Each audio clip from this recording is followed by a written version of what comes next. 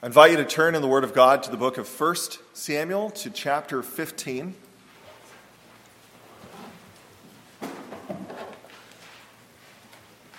First Samuel chapter 15. Now, this evening we're beginning a new series that, Lord willing, will bring us through the book of 2 Samuel. If I had to guess, I would imagine that 2 Samuel is treated much less frequently in churches, partly because it doesn't have some of the major highlights of 1 Samuel, things like David and Goliath. But 2 Samuel is of extreme interest and significance for us as well. You might be wondering, though, why then are we starting at 1 Samuel 15? And the intention is only to be in 1 Samuel this one evening.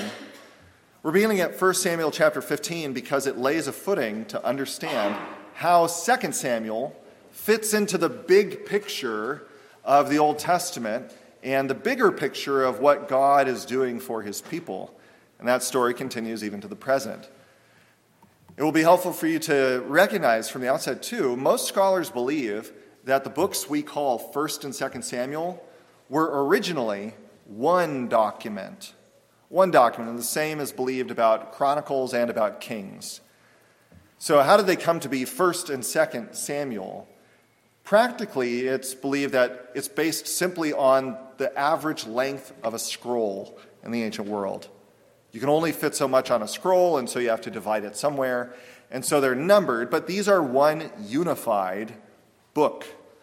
And that explains why, if you're ever reading 2 Samuel, if you chose, as we're doing, to start in 2 Samuel, if, let's say I skip this sermon and we just drop in next week, you go, what on earth? There's nothing like an intro. We're just dropping into the middle of a story. Well, that's partly the reason why.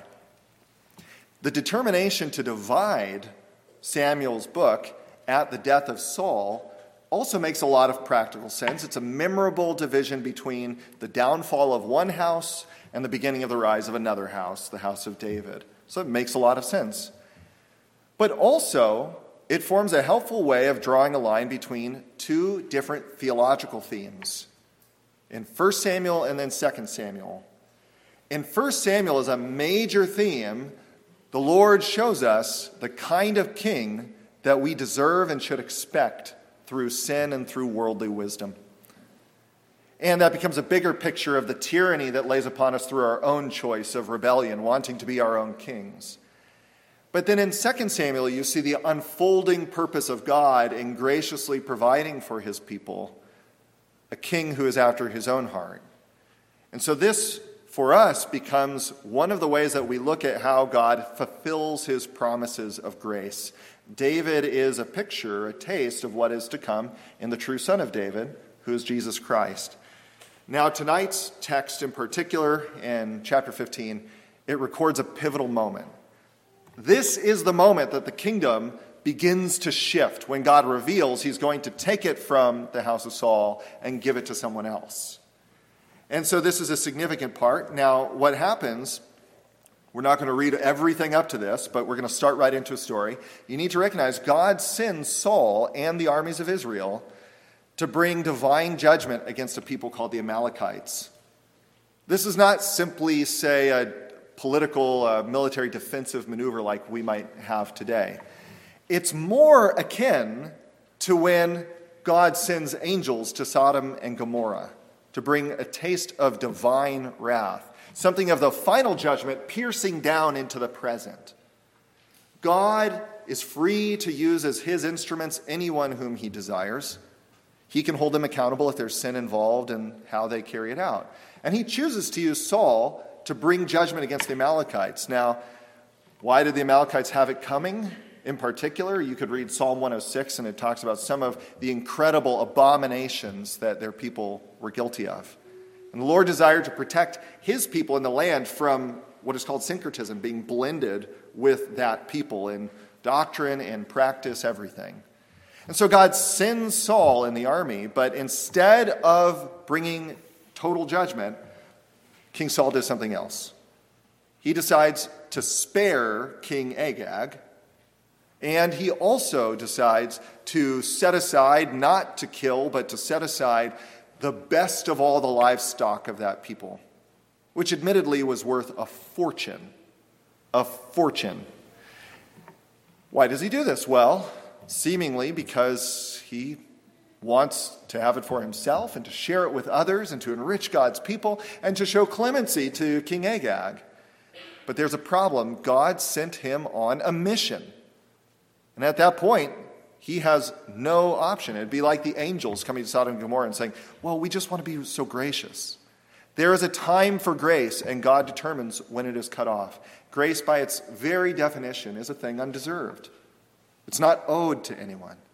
The hourglass runs down on the time of grace.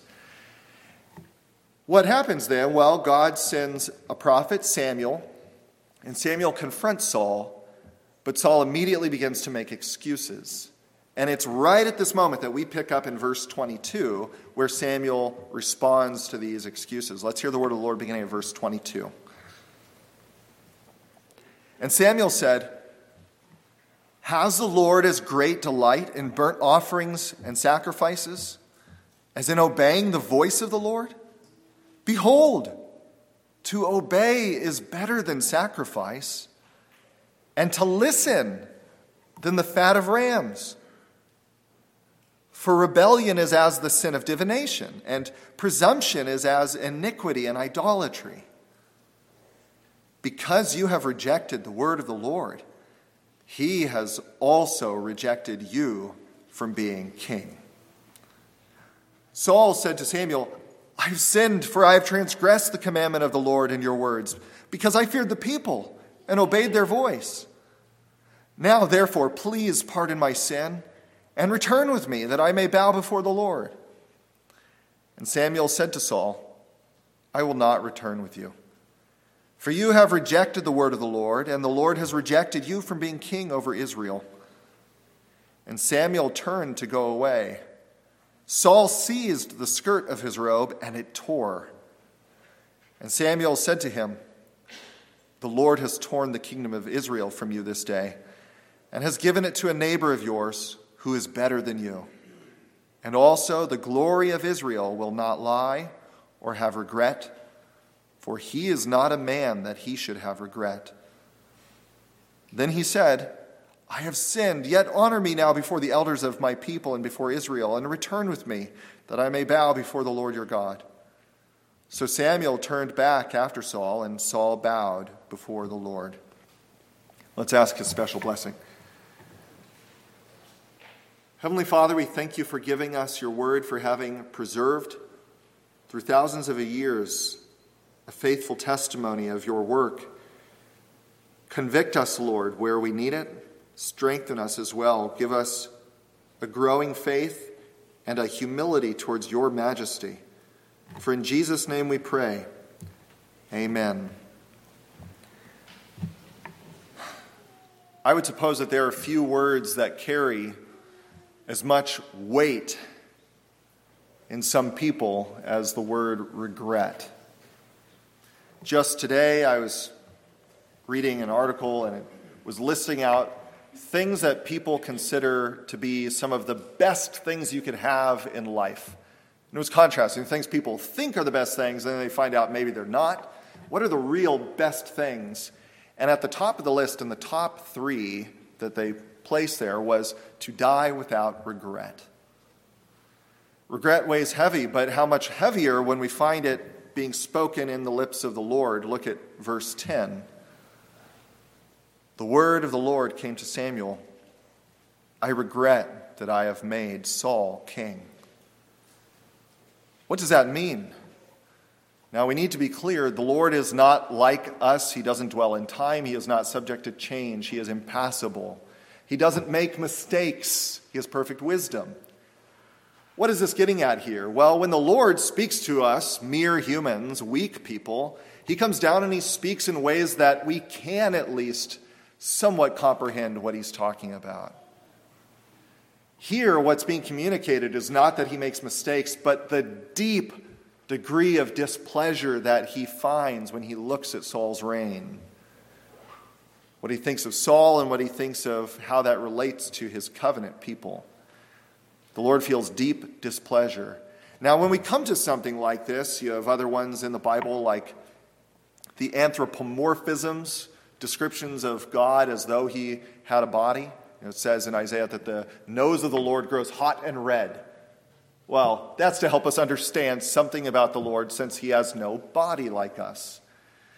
And here this is an anthropopathism, a description of God in terms of human feelings. God deeply regrets the reign of Saul. But then, if that's the case, why did God appoint him? Why did God appoint this person? Because surely God has foreknowledge. He knows that he's going to regret this. And have we not done that too at times? You say, I know I'm going to regret this, but I feel that I must do this now. 1 Samuel chapter 8 tells us that it was a response to Israel's faithless demand for a king like the nations had. 1 Samuel chapter 8 says that they said to Samuel, appoint a king to lead us, such as all the other nations have. And then the Lord goes on and says to Samuel, they have not rejected you, Samuel. They have rejected me as their king.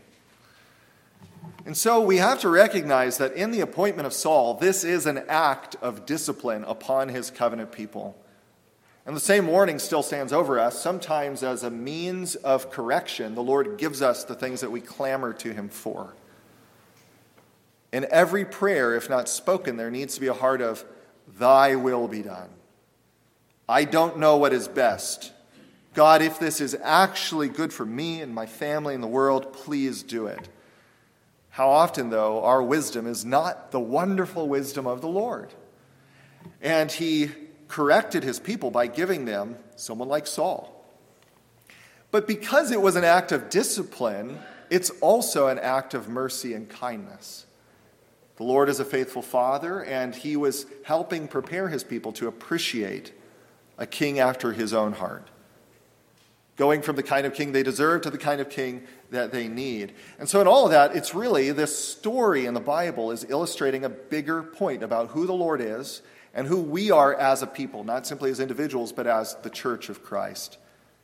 We learn throughout 1 and 2 Samuel the kind of tyranny that results when we place over ourselves worldly wisdom. And when we place over ourselves a selfish desire for the things of this world, a sinful desire. But then also, throughout the book, we see the Lord, often through fits and starts, through the most uncanny, sometimes convoluted of means, bringing David to the throne. And we'll see that develop throughout the book. And the Lord, in this sense, is showing you that he is faithful to his promise to provide us the deliverer we need, a king of whom there will be no regrets. And so it's this idea that we begin with this evening to lay out this major theme in the book. And I'll deal with it under two main headings. I'll announce each of them as we come to them, two main headings. But first, I want to bring before you, or rather ask you as a question, what is it that God so regrets about Saul? That he would depose him, that he would take him. And here you have Saul begging, please let me, don't embarrass me. You get the sense of embarrassment. As he's pleading with the prophet, at least walk back with me. Don't let them see you walk away. I'm going to lose some serious face here. Why is God so upset? It's not because Saul was utterly without accomplishments. In fact, in 2 Samuel chapter 1, after King Saul dies, David points out that Saul had lavished riches upon the women of Israel. He would go take all the spoils and bring it back, and he made the people a comparatively wealthy people. He had safeguarded their borders much more than they had been. He had enriched the economy in different ways. You look at this, and I think in many cases people would say, this was a good ruler. If our own rulers were as consistent as Saul, that we might say, well, that's, better than I expected. And yet the Lord is deeply regretting his position. And so let's reflect on why that is. This is our first main heading. What made Saul's reign so regrettable, and what do we learn from that? Look with me at verse 10. The word of the Lord came to Samuel, I regret that I have made Saul king, for he has turned his back from following me and has not performed my commandments. And Samuel was angry, and he cried to the Lord all night. He turned his back from following me. He has not performed my commandments. The Lord desires something more for his people than temporal, that is in this life, temporal peace or pleasure or worldly prosperity. Unbelieving rulers can bring us those things, but God for his people wants more than that. And we must want more than that. He wants a heart that upholds his holiness. He wants a heart that sees his people not as people to be fleeced, but to be shepherded with love. And although Samuel had appointed Saul, and Saul for a time seemed to do well, more and more, his life was characterized by disobedience. Now, I want to be clear, David also blows it hard on numerous occasions. But as a pattern of life, there is a difference, which is very recognizable as you become familiar with the story. Saul is governed by selfishness and by pride. Governed by it. It is the exception that he is spiritually minded, and even when he is, you get a sense that maybe his heart is not in it. Even as he says to Samuel in our text, pray to the Lord your God for me. David's tendency is the opposite. It's to get on his knees when he finally repents, to get on his knees and say, Lord God, against you and you alone have I sinned. And so throughout Saul's reign, he's characterized by turning away from the path of the Lord. But focus in the immediate context. Look at me at verse 13, what his rebellion was. Samuel came to Saul, and Saul said to him, this is when Samuel first shows up. Saul said to him, Blessed be you to the Lord. I have performed the commandment of the Lord.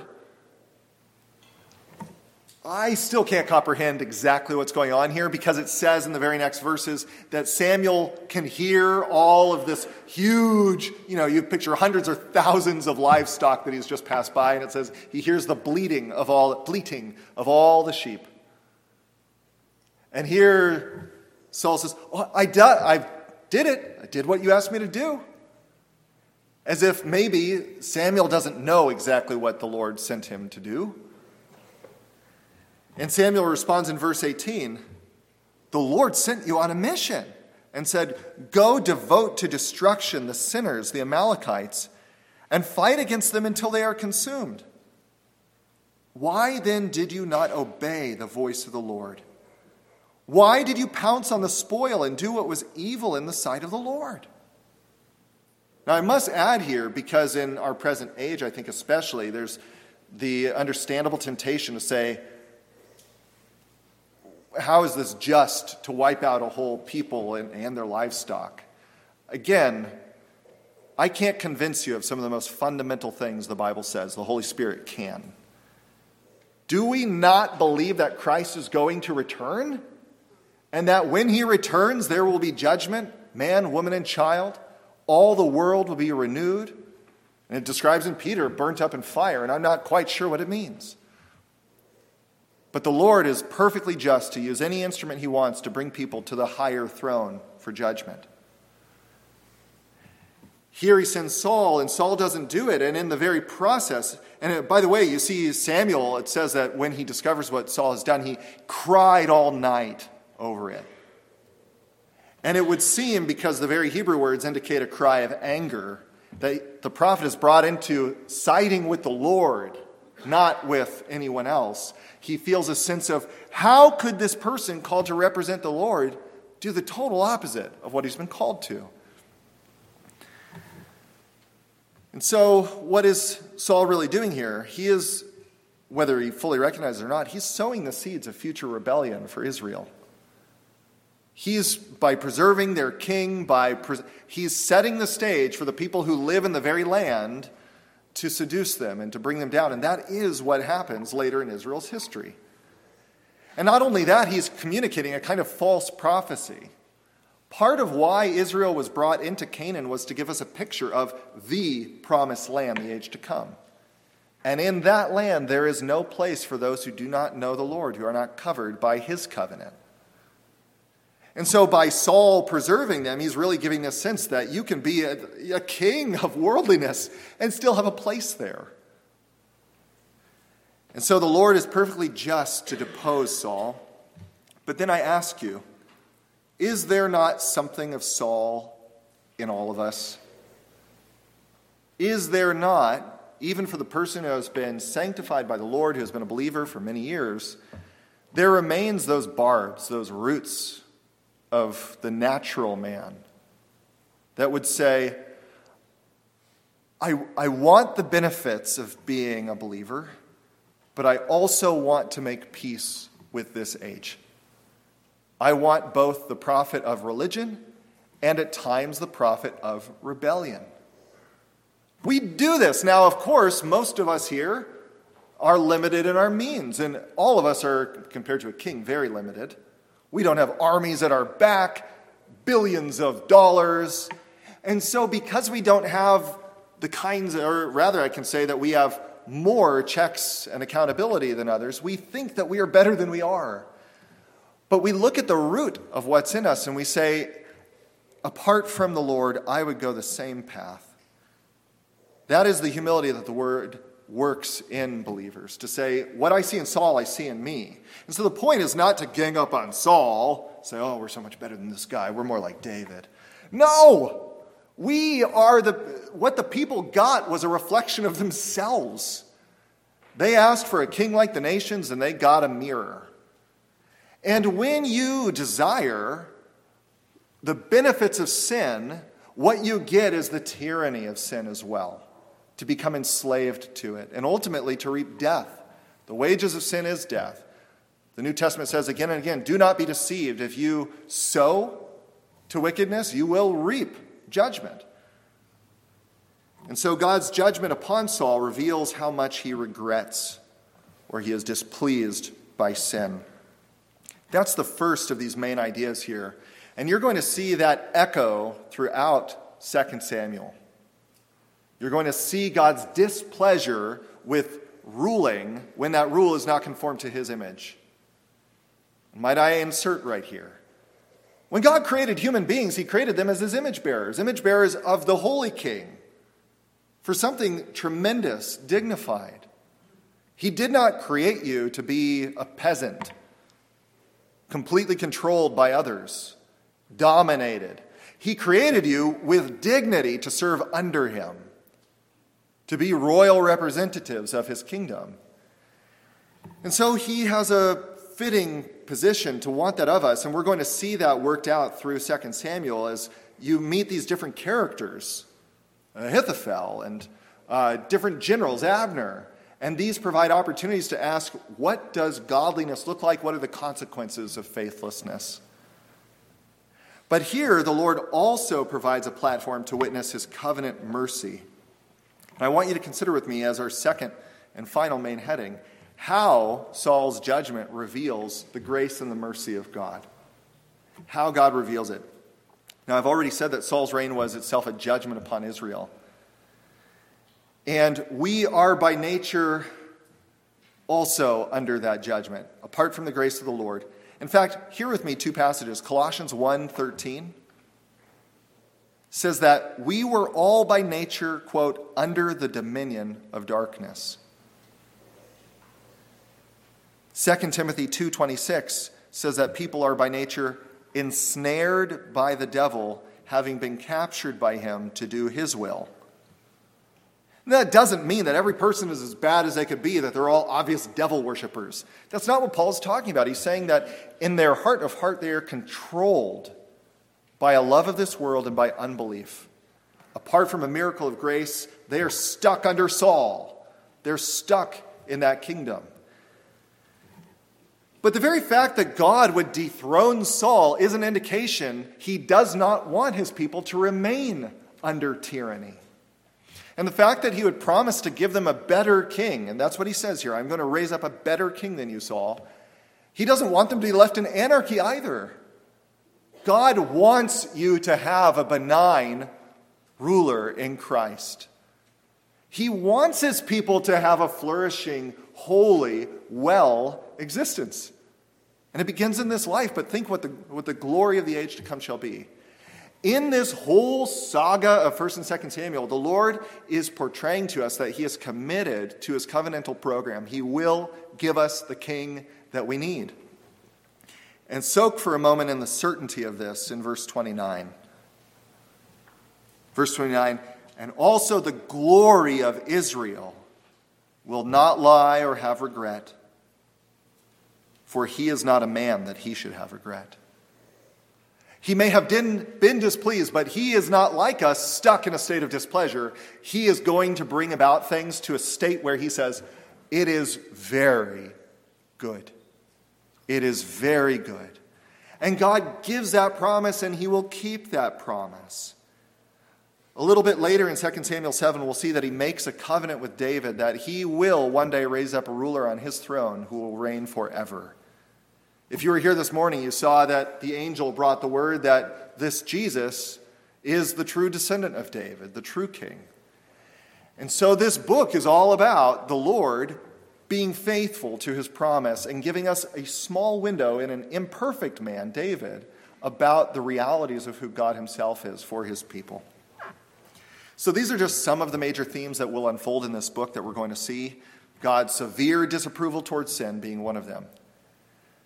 With that in mind, I want to exhort you, when we read these passages, it is a call to repent. Not every passage tells you to repent of very specific things. Sometimes it's general, and you know your circumstance. Again, look with me at verse 22,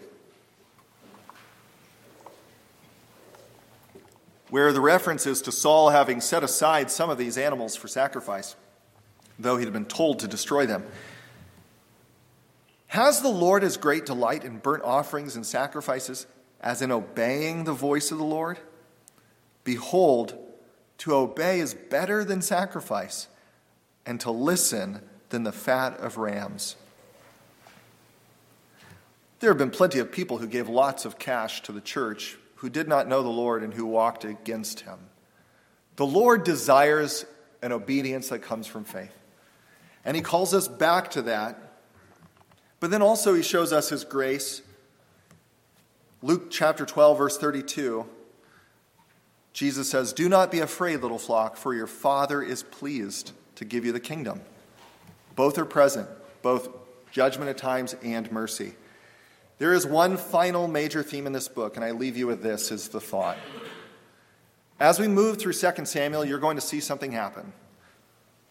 You are going to see that there is a long process of David coming to the throne and then seeing the kingdom fully under his power. From the time in the very next chapter after 1 Samuel 15 and chapter 16, God sends Samuel to anoint David.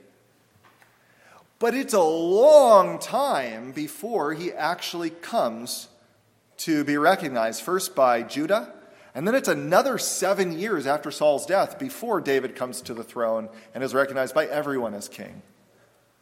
During that time, you are going to see all kinds of antics.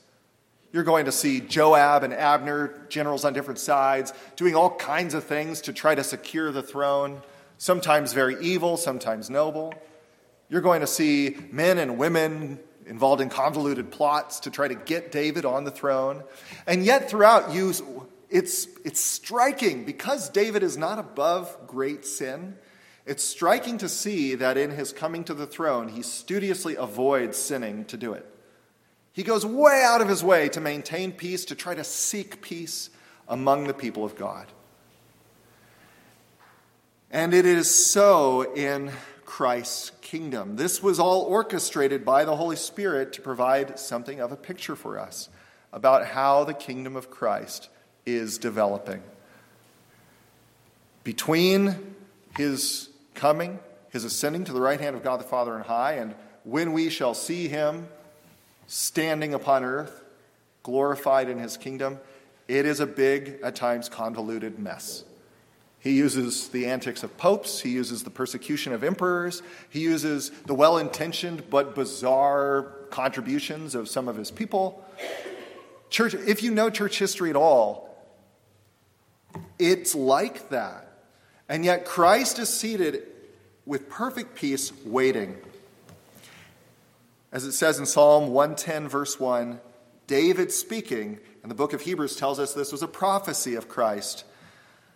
The Lord said to my Lord, sit at my right hand until I make your enemies a footstool for your feet. Christ is waiting, but he will reign, and it will be clear. So these are some of the main themes of 2 Samuel. May the Lord apply them to our hearts and give us great faith when we see things on earth that just look sideways. The Lord reigns. Let's ask his blessing even now. Let's pray. Our Heavenly Father, we thank you for your word. We thank you for having given to us whole books showing people like us, people who are so weak and flawed, and yet you use them for your purpose. We ask this evening that you would please apply to us the things that we've heard, bring them back to us throughout the week, help us to long for your kingdom. We thank you for your word which says he will reign over the house of Jacob forever. His kingdom will never end. We ask that that would be our true joy. For in Jesus' name we pray. Amen.